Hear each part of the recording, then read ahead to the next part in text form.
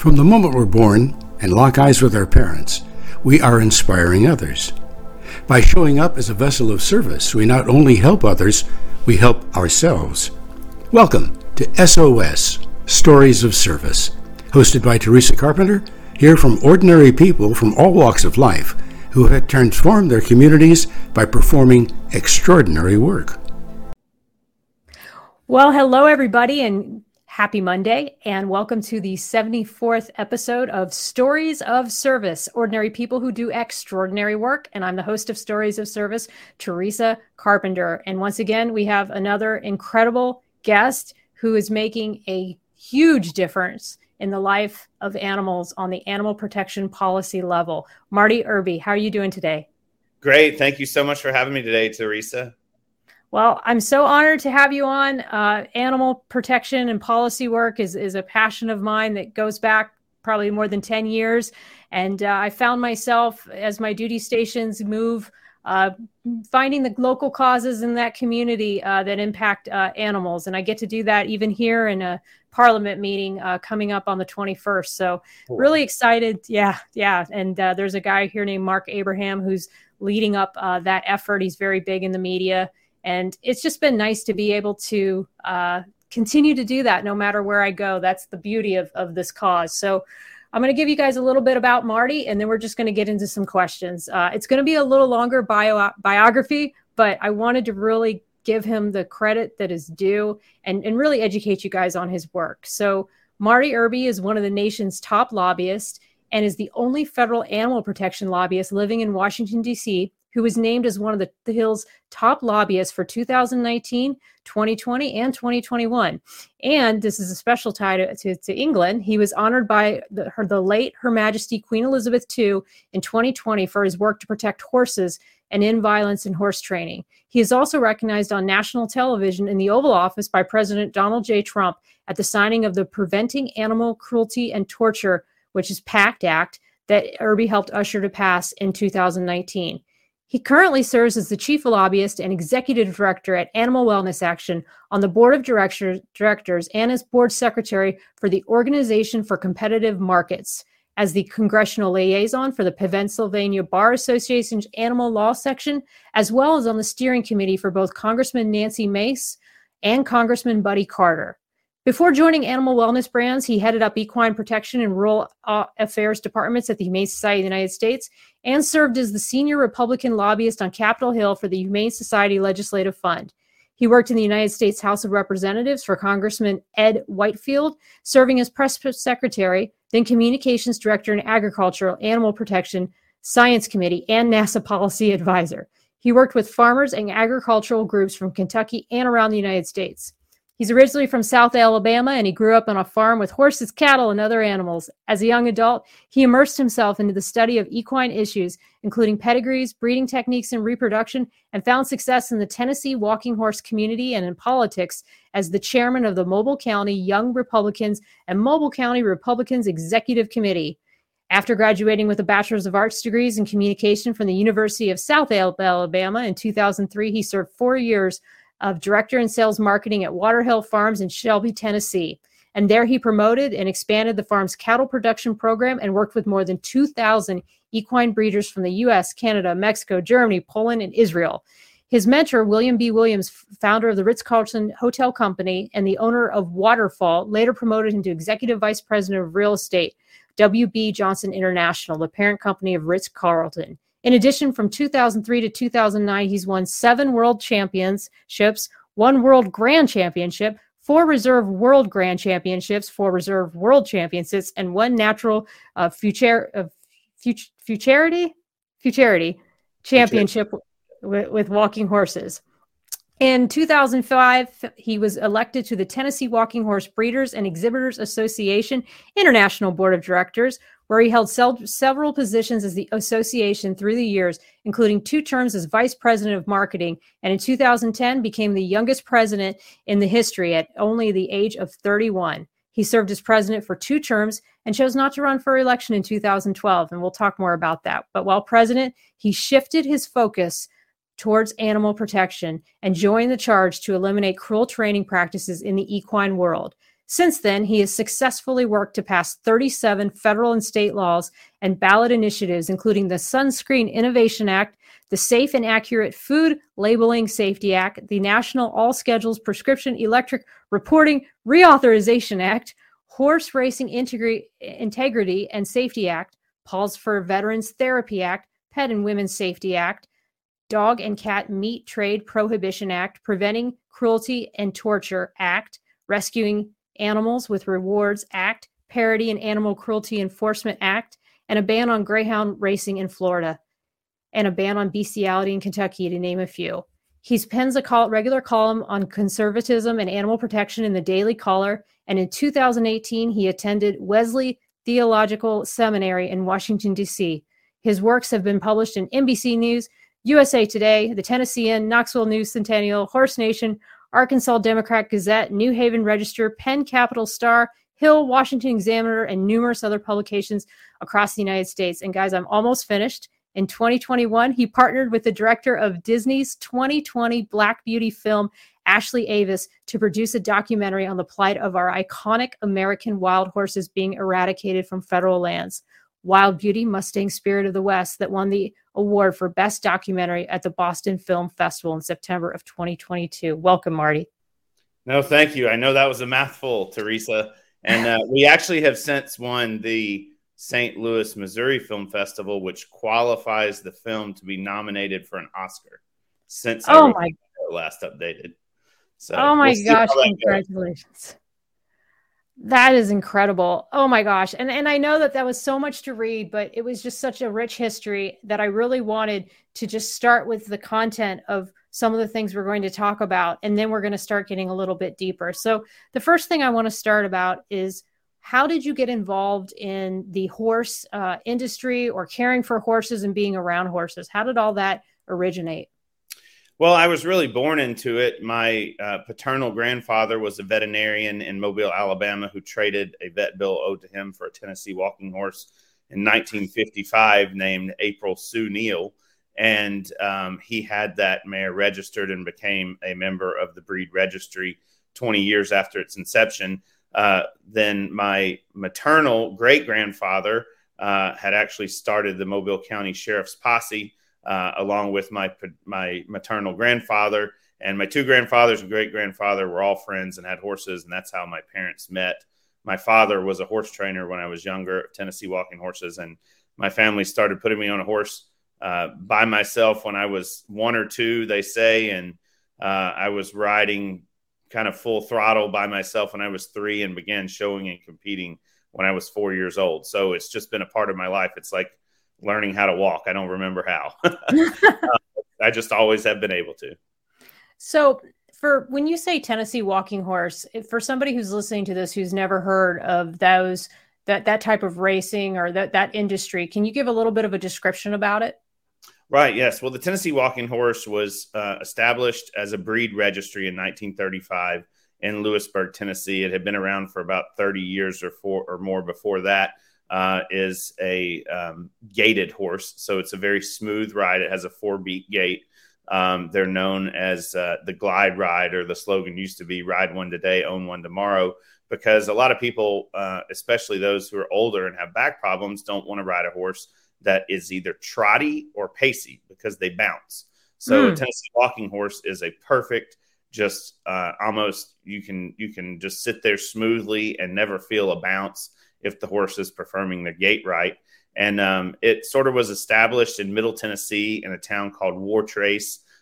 Nearby Shelbyville, Tennessee is where the World Grand Championship Horse Show is.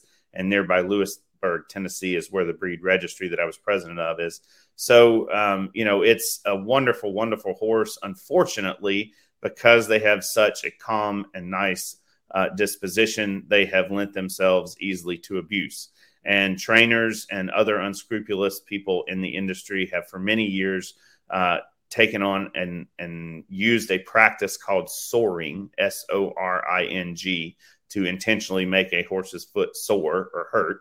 So they intentionally inflict pain to the horse's pasterns around the skin, and then under the hooves.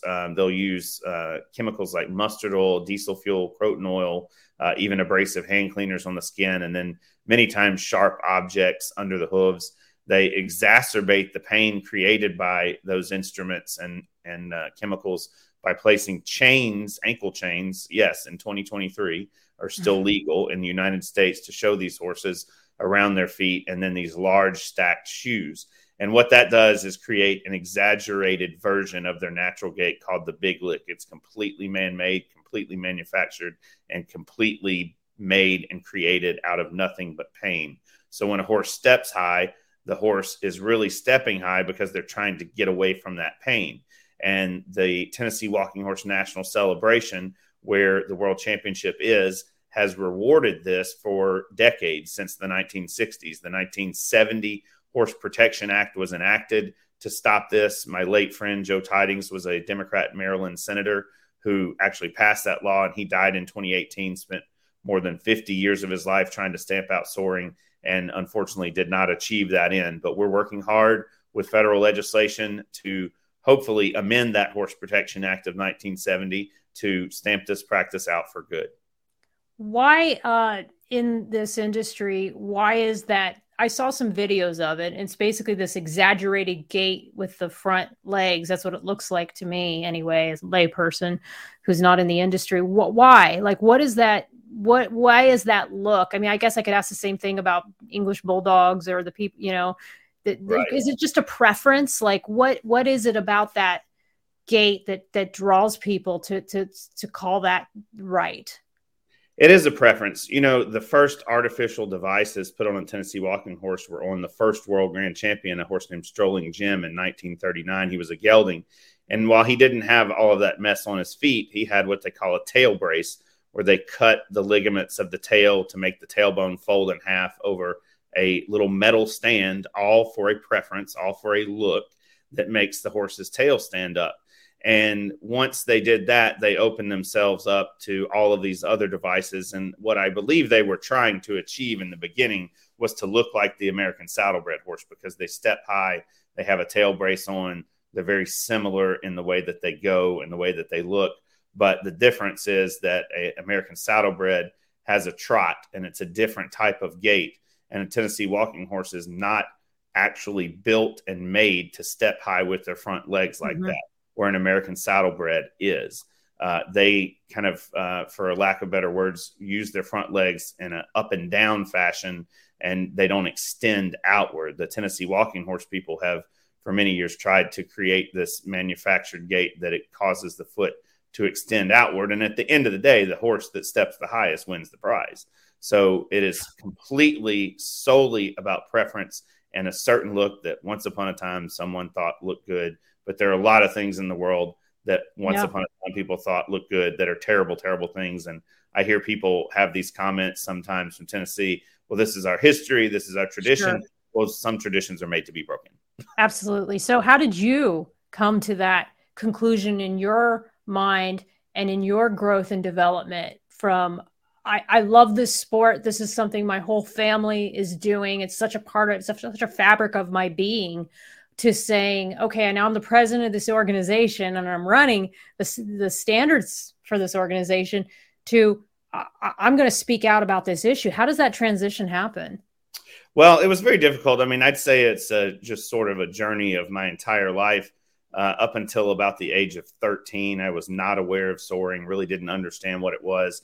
But my father actually showed me how to soar a horse when I was 13. It was a horse named High Tones Clown. He had white feet. And when his feet would get irritated, the pink skin would show.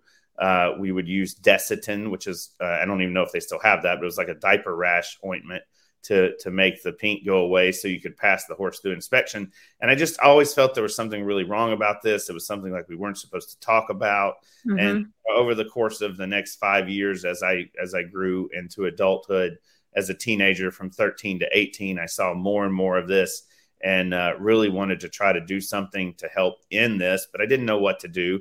And for the most part, I started showing more and more in what they call the flat shod or naturally gaited divisions of the Tennessee walking horse breed. So you still have Tennessee walking horse shows where there are horses that are not being soared, that are exhibiting their natural gait. And there are shows where they're mixed together, where horses are showing with their natural gait and other horses are showing in this manufactured big lick sort of gait. So I tried to transition into that, still did show these horses that had this stuff on their feet. And in 2003, actually won my first world championship on a horse that I had raised and we had sent to Tennessee. I lived in Alabama at the time. And I really saw a whole nother level of soaring I had never seen before with the use of Croton oil and things that were just terrible. And I think it was at that point I was in sort of a new phase of my life in the Tennessee walking horse world. I had just won a world championship. I actually was hired, as you mentioned in my bio, to go run Waterfall Farms in Shelbyville, Tennessee, and dealt with breeders all over the world and would talk to them about this. You know, when you're talking to people in Israel or Washington State, Canada, whatever the case may be, most people do not agree with this practice of soaring and don't do it. It's primarily Tennessee and Kentucky and some bordering southeastern states where this occurs. So I just sort of started to try to engage the industry in incremental change. Sure. And in 2005, I was able to connect with Monty Roberts, the man who listens to horses. My mentor tracked him down after I had read a book that he had written called The Man Who Listens to Horses, and wanted to get him involved to help the Tennessee walking horse world be educated on natural horsemanship. I mean, one of the things I think is very, very difficult to deal with is when you're changing a culture and you're trying to get trainers to do something different, you have to empower them to know what true natural horsemanship principles are. And when we're talking about Tennessee walking horse trainers, for the most part, they know nothing. They know what their father or their uncle taught them. It's very, very limited. They don't even have a clue what real horsemanship is. I hate to say that, but we tried to impart this on them through the work with Monty, and did for many years. So he and I have been friends, 18 or 19 years now. And at the time when we first tracked him down, he was actually with Queen Elizabeth and her horses over in Great Britain. He flew to Tennessee, met with us. We worked for a couple of years. Really, honestly, didn't have much success. Sadly, the trainers kind of wrote it off and, said, "What is this hocus pocus?" That's kind of the way the mentality is down there in Middle Tennessee. So I, started working more in elected roles as vice president of marketing for the breed registry while I was still in my career working as director of sales and marketing for the Waterfall Farms there. And the World Equestrian Games happened, and I guess it was probably 2000, somewhere in the mid 2000s, 2007 or 8. And we had a sponsorship of the World Equestrian Games. The breed registry had sponsored in Lexington, Kentucky, just 3 or 4 hours away. And they sent our check back and said they didn't want us there because of the soaring issues surrounding the breed. And then a few years later, once I was elected president, it was the second year I was president in 2012. The Humane Society of the United States came out with an undercover expose video of a guy named Jackie McConnell brutally beating and torturing horses to achieve this soaring and to try to what they do is they call it stewarding, where they actually try to get them to take their mind off the pain on their feet so that they can pass inspection. So they hurt them somewhere else. And I had seen some of this over my life or years involved in the industry. Some of it I had not seen anything that bad in some of the video footage that we saw. And ABC Nightline put it out there nationally. So I asked through a mutual acquaintance to meet with the president of the Humane Society, Wayne Pacelli, and he came to Tennessee and met with me 11 years ago now. And we just hit it off and became friends. And I said, look, I want to try to change this. And I don't know if I can do it or not, but I want to work with you guys to try to do that. So we worked to see legislation introduced, the Prevent All Soaring Tactics, or PAST Act, that I then publicly came out in support of. And I knew it was going to be a lot of backlash. I don't think I knew how bad the backlash was going to be and how brutal people would be. But as a result of publicly coming out in support of that legislation, my father and I didn't speak for 5.5 years. My wife and I divorced. I lost my business, had to file for bankruptcy. I had a construction company at the time by then. And most of my business was from people in the horse industry, so no one would do business with me. So I say it's like a bad country music song. The only thing I didn't have happen if my truck didn't break down. But I wouldn't trade that life for anything today, and what I'm able to do today. And what that did was enabled me to come to Washington, D.C. In 2013, 10 years ago now.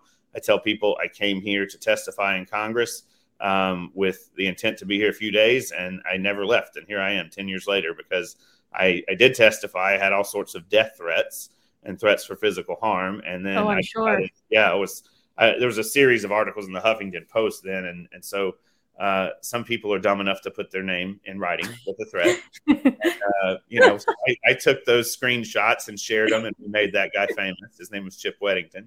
And the congressman I had testified for, he said, "Marty, gosh, you're going to get murdered if you go back to Tennessee and you don't have a job. You've lost everything." I literally had like 2 nickels to rub together. And he said, "Why don't you just stay here and stay at my house for a while till you figure things out?" And his wife and he were traveling, and I stayed and kept their dogs. And then eventually a job in his office, just a very low level, about as low level job as you could have, opened up because one of his staff went to go run for Congress. So I took that job, and one thing led to another, and here we are. And since we started Animal Wellness Action in 2018, we have now enacted, because the bio didn't include the 5 that we had in December, 12 new animal protection laws since we started the organization in 2018 are now law. That's outstanding, Marty. Oh my God. What a story. I mean, not a lot of people do what you did and have their whole life turned upside down because of a cause. I mean, there's a few people. Stu Scheller is one in the military world who spoke out against the Department of Defense. And his story is, you're the second now person I've talked to that's done this kind of thing. And it had to have been like the most pivotal moment of your life when you realize, like, I can't be a part of this anymore. I'm going to go, quote unquote, to the dark side or the other side of this issue. Yeah, no, I'd say the bright side. I was on the dark side. Well, that's true. Always sort of torn and trying to change it internally. And, I probably would have done what I did sooner, but I didn't really have the answer to get behind. And the PAST Act enabled me to have something to speak up and say, look, this is what we can do. If you're just speaking out against something and you don't have a solution, that doesn't really help you or anybody else. So, that's kind of why I waited till then. But it was definitely, there are defining moments in life. It was probably the most defining moment of my life. I don't regret it one bit. I think the only thing that I would probably do different is I probably would have just done something a little sooner. That's all. But it was well worth it. And unfortunately, we still haven't passed the PAST Act. 11 years now. I don't think we're probably ever going to pass it as written. But no good law gets enacted without going through some changes. So we have actually been working with some of the people I knew back in the day in the industry that have also, sort of changed their opinion and become more forward thinking about it on a compromise that would achieve that same set of prohibitions and a federal felony for soaring, and then some other things that the original PAST Act didn't have, like the tail brace I talked about. The original PAST Act did not address that at all. So our compromise would actually get rid of that tail brace too and allow a smaller shoe like the American Saddlebred has, because we know if we pass the PAST Act as it is written, and I don't think we can, honestly, then they're going to be facing lawsuits because of the argument of breed discrimination. I'm not saying I buy into that, but I am saying that we know there's going to be a lawsuit. We know certain people in the industry have raised at least $2 million for a lawsuit. And unfortunately, on about 7 out of 8 cases or instances, the industry has won in court. So I don't like the odds in court. I want to see something change for good. And the only way we're going to get there is by working with people in the industry who buy into this and buy into the change and are willing to be a part of it, not just trying to force something upon them. Because people, I mean, we've seen it, cockfighters, we've seen it with horse racing. We've seen it in a lot of other instances where you enact the law and people just snub the law and flout the law and go underground. And that's not what we want. We want to stop this for good. So let me just back up to what you said about breed discrimination. So the argument is that if you take away soaring, the animals can't have that exaggerated gait, but how is that discriminating against the breed? I'm just trying to understand that mentality. I should have better explained that. So the PAST Act there's certain devices that are used in the soring process that are legal now. So those chains and those shoes I talked about are legal. And that's the main thing I'm talking about. If you eliminate those as they are, you'll eliminate 70% of the problem right out of the gate. The current PAST Act says that it applies only to walking, racking, and spotted saddle horses, 3 breeds. So that's where this comes into play. Now, the reason it says that is because the rest of the equine world wanted that. We even had a regulation one time where it said walking, racking, and other related breeds, and the American Horse Council and all of these horse breeds went absolutely ballistic and slowed down the regulation and ultimately prevented it from getting done because, other related breeds could mean anything. That could mean, what are all horses related? Or, you could really trace back every breed in existence today to the same set of horses. So there's a lot up in the air about that, and we just want to make sure that we have really covered all the bases. So if you allow the equipment, you could still have the breed-specific language, but if you allow the equipment that saddlebreds have, which is a much smaller shoe and no action device or no chain around their foot, instead of getting rid of the shoe altogether, you destroy that argument because you're allowing them to have what the other breeds have and are currently using. Wow, it's so specific. And so I can only imagine that perhaps those other breeds use some sort of a device that is quote unquote not as cruel. So is that's their argument, that is if you pass that bill, then those other breeds will be lumped in, or they feel like they would have been lumped in to this and then not been able to. I mean, I just kind of look at it like, if it's cruel, it's cruel. It's just, that's crazy to me, but I know what you mean. It's like an incremental push. Like, you have to start somewhere. And if you can just get certain parts of the provision passed, I mean, that's lawmaking 101 is sometimes you have to whittle things down to just the bare minimum so that you can get something passed initially. Right. And this compromise would achieve 90% of the PAST Act. Really, the only thing it would not achieve is it would not eliminate the shoe altogether, but would achieve a smaller shoe that would have to be removable for inspection.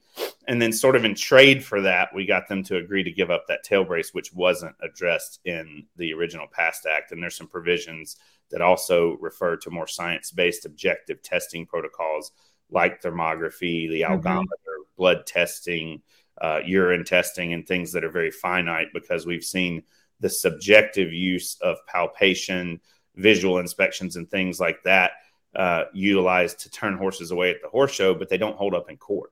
And so that's what people have in 53 years since the Horse Protection Act was enacted.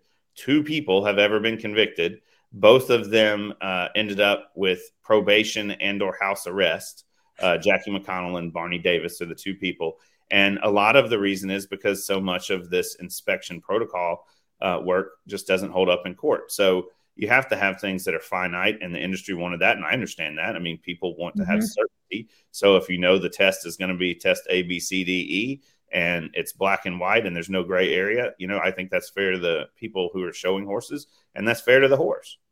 This entire story reminds me so much of what little I've learned about Carol Baskin's fight for the Big Cat Public Safety Act. I feel, listening to her story, and I think it was 20 years that it took them to pass that.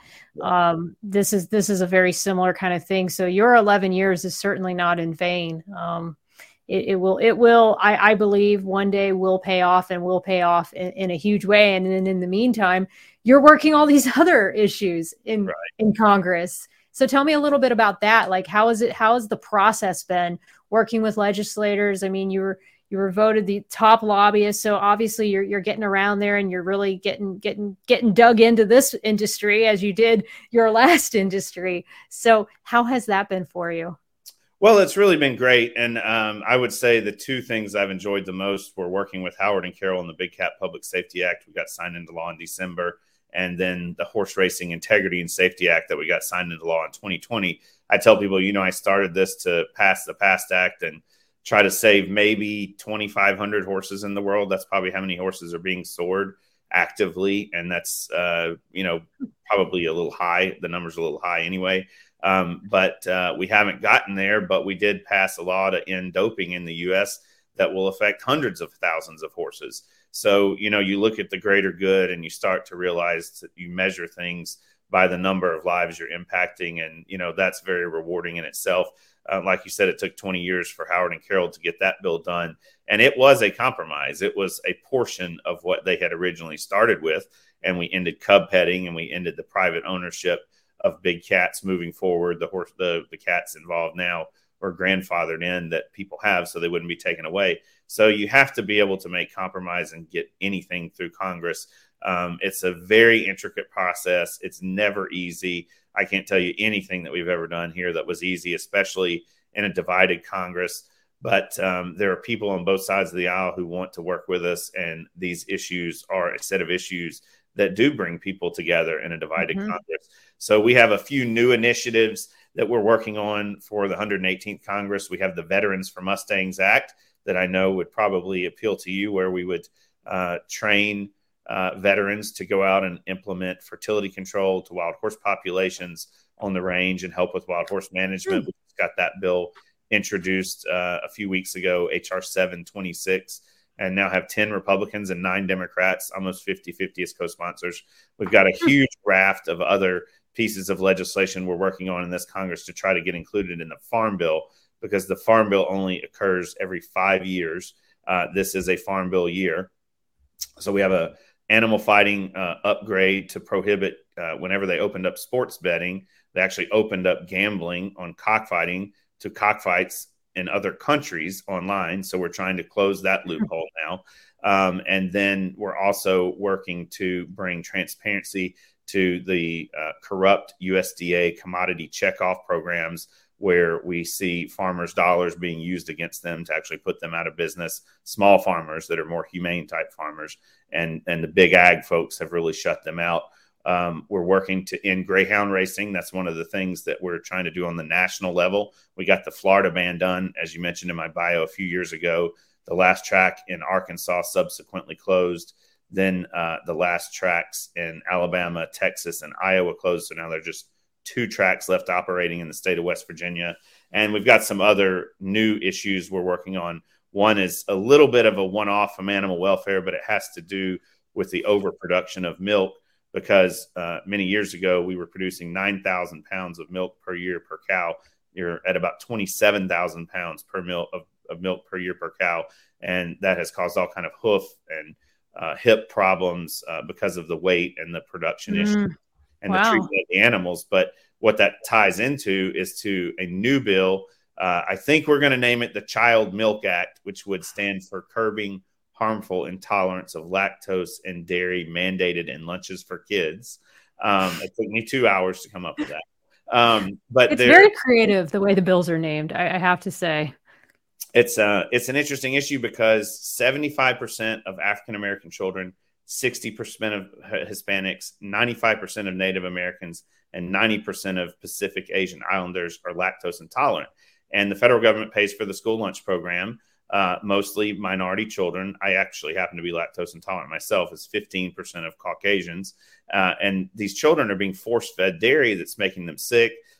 Many of them have gone into anaphylactic shock. There are some that have asthma, stomach problems, and they're being force-fed dairy, all because the dairy lobby is a really strong lobby. And so the USDA won't even reimburse a school for the plate if that carton of milk is not on the plate. So we'll not reimburse them for anything else on the plate. Now, here's the kicker. This is as swampy as it gets in Washington, D.C. The Secretary of Agriculture, Tom Vilsack, was Secretary of Agriculture under Barack Obama. He left to go work at the dairy checkoff for nearly $1 million a year in the 4 years after that. And then he came back to serve as Biden's Secretary of Agriculture. So this is why we're not getting anywhere with the USDA right now. And we have a new bill that we're working on, as I mentioned, that we probably will name that. Congresswoman Nancy Mace from South Carolina and Congressman Troy Carter from Louisiana are going to be introducing. And so be on the lookout for that too. But it is related to animal welfare, but we do extend a little bit beyond the direct issues because, our slogan is helping animals helps us all at the end of the day.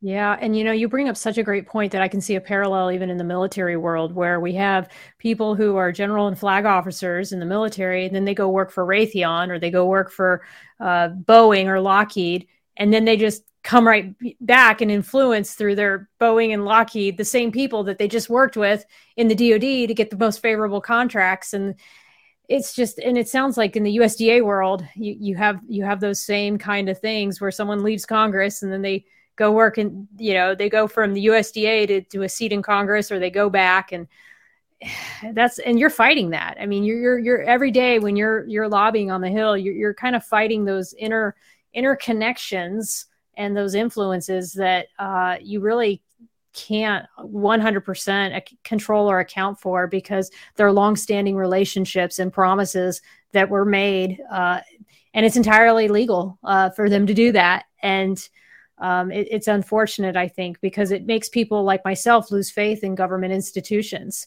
because we see those kinds of incestuous relationships and how they get formed. And then we see, like that example that you just named.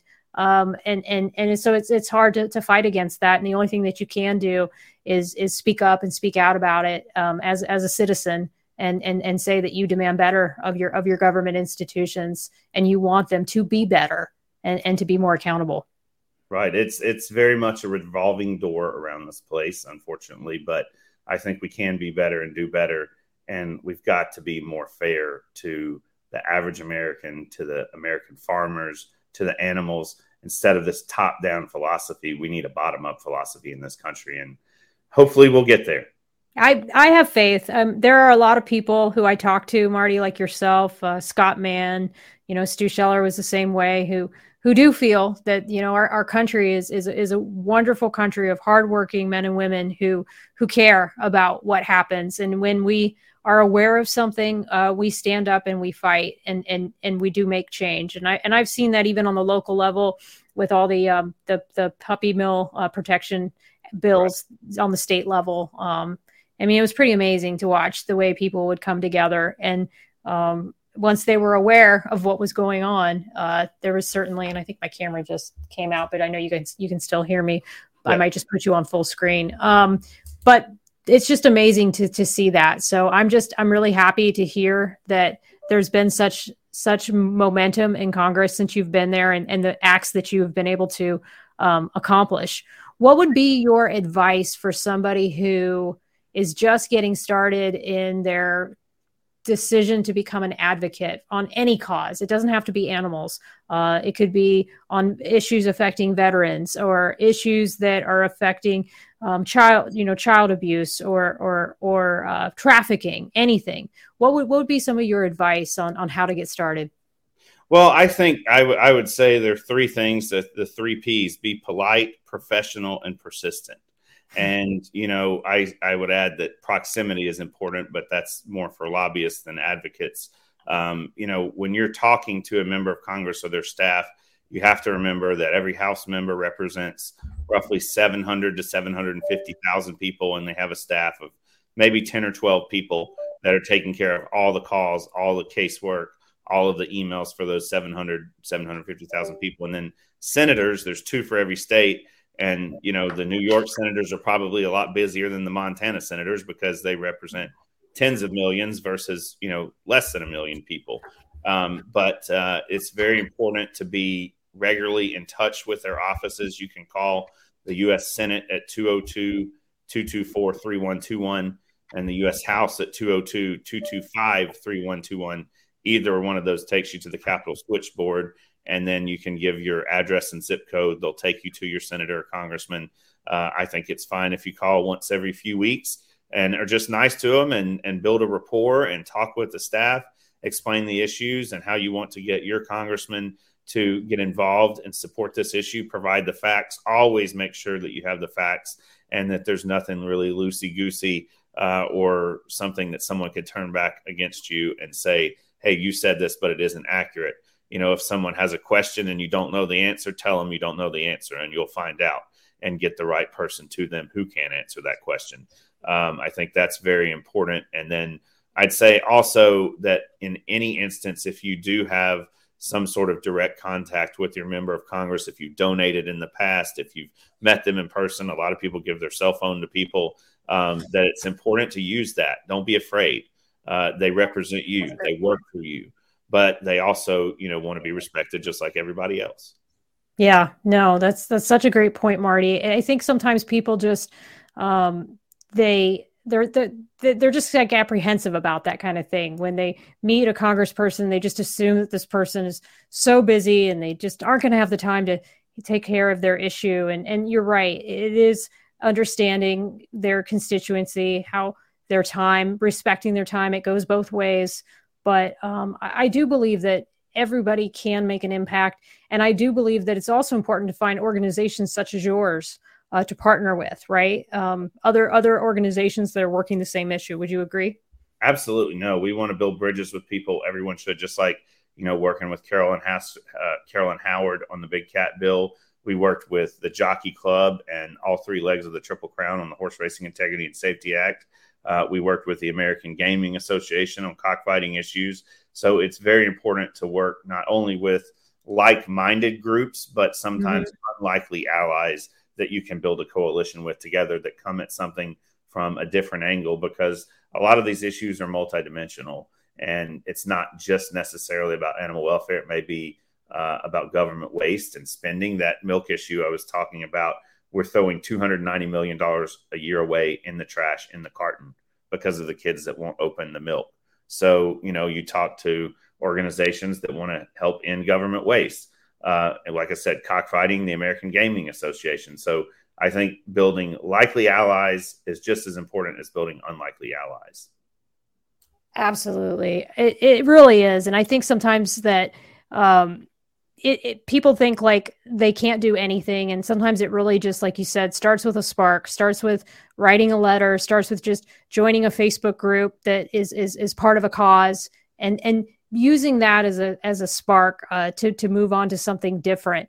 How long do you think you're going to be at this? Is this like a lifelong thing for you now? Well, I don't ever plan on giving up, stopping helping horses. I didn't really intend for this to be my career. I just sort of followed what I felt was right, and I don't have any plan to leave anytime soon. There's a lot we want to get done. I really want to get some version of the PAST Act enacted and continue to help horses. I want to help end horse slaughter. That's another big thing that we're working on. So, as long as we're successful and Congress is still listening to us and we're getting things done, we're going to stay at it in one form or another. Absolutely. Oh, I love it. That's great. I think that it's just so refreshing to talk to somebody like yourself that's really like on the front lines and is just saying, okay, I'm going to do what I can, where I can, and as much as I can with the time that I have. Because to be honest, we really never know how much we're going to achieve. And I always feel that you've got to celebrate those tiny wins. Has there been along the way just some small victories that you guys were able to capitalize and turn into something bigger? Because I think sometimes people get in animal advocacy. I know I used to get this way. You get so discouraged because it's such a hard slog. And so can you tell me a little bit about some of the little victories that you took advantage of to just celebrate along the way? Yeah, no, there are several instances, when things come together and they feel right legislatively, you kind of know. I think just one instance that I can think of was the Dog and Cat Meat Trade Prohibition Act. We really didn't have any Senate sponsors. We had it included in the House Farm Bill, and another former colleague of mine and I were discouraged because people in the animal world were saying, no, don't, just leave it alone. And we were not going to leave it alone. We were determined we were going to get this done. And we happened to go into Senator Kirsten Gillibrand from New York's office, and talk with her staff. And I think by the end of the day, she had agreed to lead an amendment. We had an amendment drafted, and just very quickly were able to get that included in the Senate Farm Bill. And that is the reason, with an exception for Indian tribes that are transporting wolf and coyote pups across state lines for religious purposes, dog and cat meat slaughter in the U.S. made illegal. And so the Dog and Cat Meat Trade Prohibition Act was enacted in 2018 as a result of that. And then, another instance, I think probably more recently, which was a big victory in a way, But it was something that just sort of fell together was with the Big Cat Public Safety Act. When we passed it through the House, we had fierce opposition, really fierce opposition going into the Senate, and things did not look good. We had met with a lot of the senators. Carol had come up here a number of times. One of the best meetings we had was with Ted Cruz, and I know you and I talked about Dan Crenshaw. Yes. Mm-hmm. He did vote for it. Good. But we when we were taking the bill over to the Senate, these days you almost have to pass something by unanimous consent with 100 senators agreeing, which is hard to do because you can't get floor time for a bill.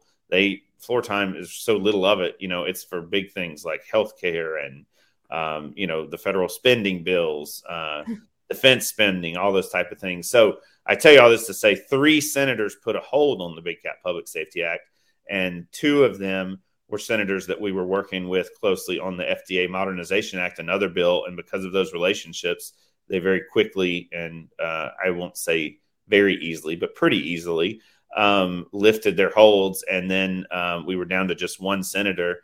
And I was really concerned that we were in a bad spot because that 1 senator was from Oklahoma, where Tiger King, most of it was filmed, and had dug in.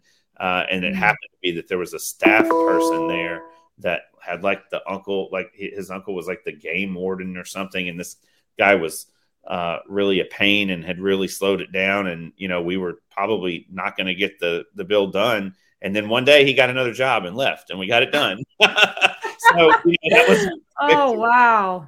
So when things fall together like that, and I don't know if it's luck or God or hard work or a combination of all of it, but those are definitely rewarding experiences. And those 2 instances, I think, are probably the top 2, I would say, where it just fell together just right, not without a lot of hard work, but it just things came together. Things come together, and they really do. And well, I applaud you, Marty, so much for this work. And I'm going to be hopefully right there with you in some way, shape, or form when I'm retired from the Navy and I can devote more time to animal protection causes. I think that this will always be something that I'm passionate about, and something that will continue to draw me to want to do more and be involved on a deeper level. It'll be really interesting to go to this meeting coming up at the end of this month and seeing what the problems are in the UK world when it comes to animals. Because I always think it's interesting. That's been one of the most fascinating parts of my military career as I've been involved with the animal issues, is going from state to state and seeing what the issues are. And so now I get to do it in another country. So that's going to be really neat. I guess as we close out this, is there anything that I, didn't ask you that you wanted to cover down on that we could talk about in more detail? I'm happy to do so. Well, I think the only thing I would add is, just thank you for all of your service and all that you're doing. And I've watched you on social media and, all the great work you're doing, and now globally. But if you are interested in getting involved with us and helping animals, we have 2 organizations. Animal Wellness Action is our 501c4 and Political Action Committee nonprofit that we do legislative work and political work through to help people get elected from both sides of the aisle that support our issues. And then the Center for a Humane Economy, where we do more corporate work. It's a 501c3 to try to change policies with corporations like Nike and Adidas and Walmart and other chains and publicly traded companies as well. So check us out at animalwellnessaction.org or centerforahumaneeconomy.org. You can also follow me on social media. All of my handles on all of the platforms are just at Marty Irby, MartyIrby, and know how much we appreciate it when you take action and contact your members of Congress, because I can tell you it makes a big difference. And every week someone comments to me that they get more emails and calls about animal issues than just about anything else in Congress. And so it's really making a difference what you guys are doing out there. Awesome. Well, I put a little ticker there at the bottom to Animal Wellness Action. So definitely please check Marty out. I also have a link to his website on the show notes that I'll be posting on this. And so thank you so much, Marty. I really appreciate your time tonight. It's been an amazing conversation. And I know we'll keep in touch. I'll meet you in the quote unquote green room here in just a moment. I'm going to go on a full screen and just give a little quick closing, but thank you so much. Thank you.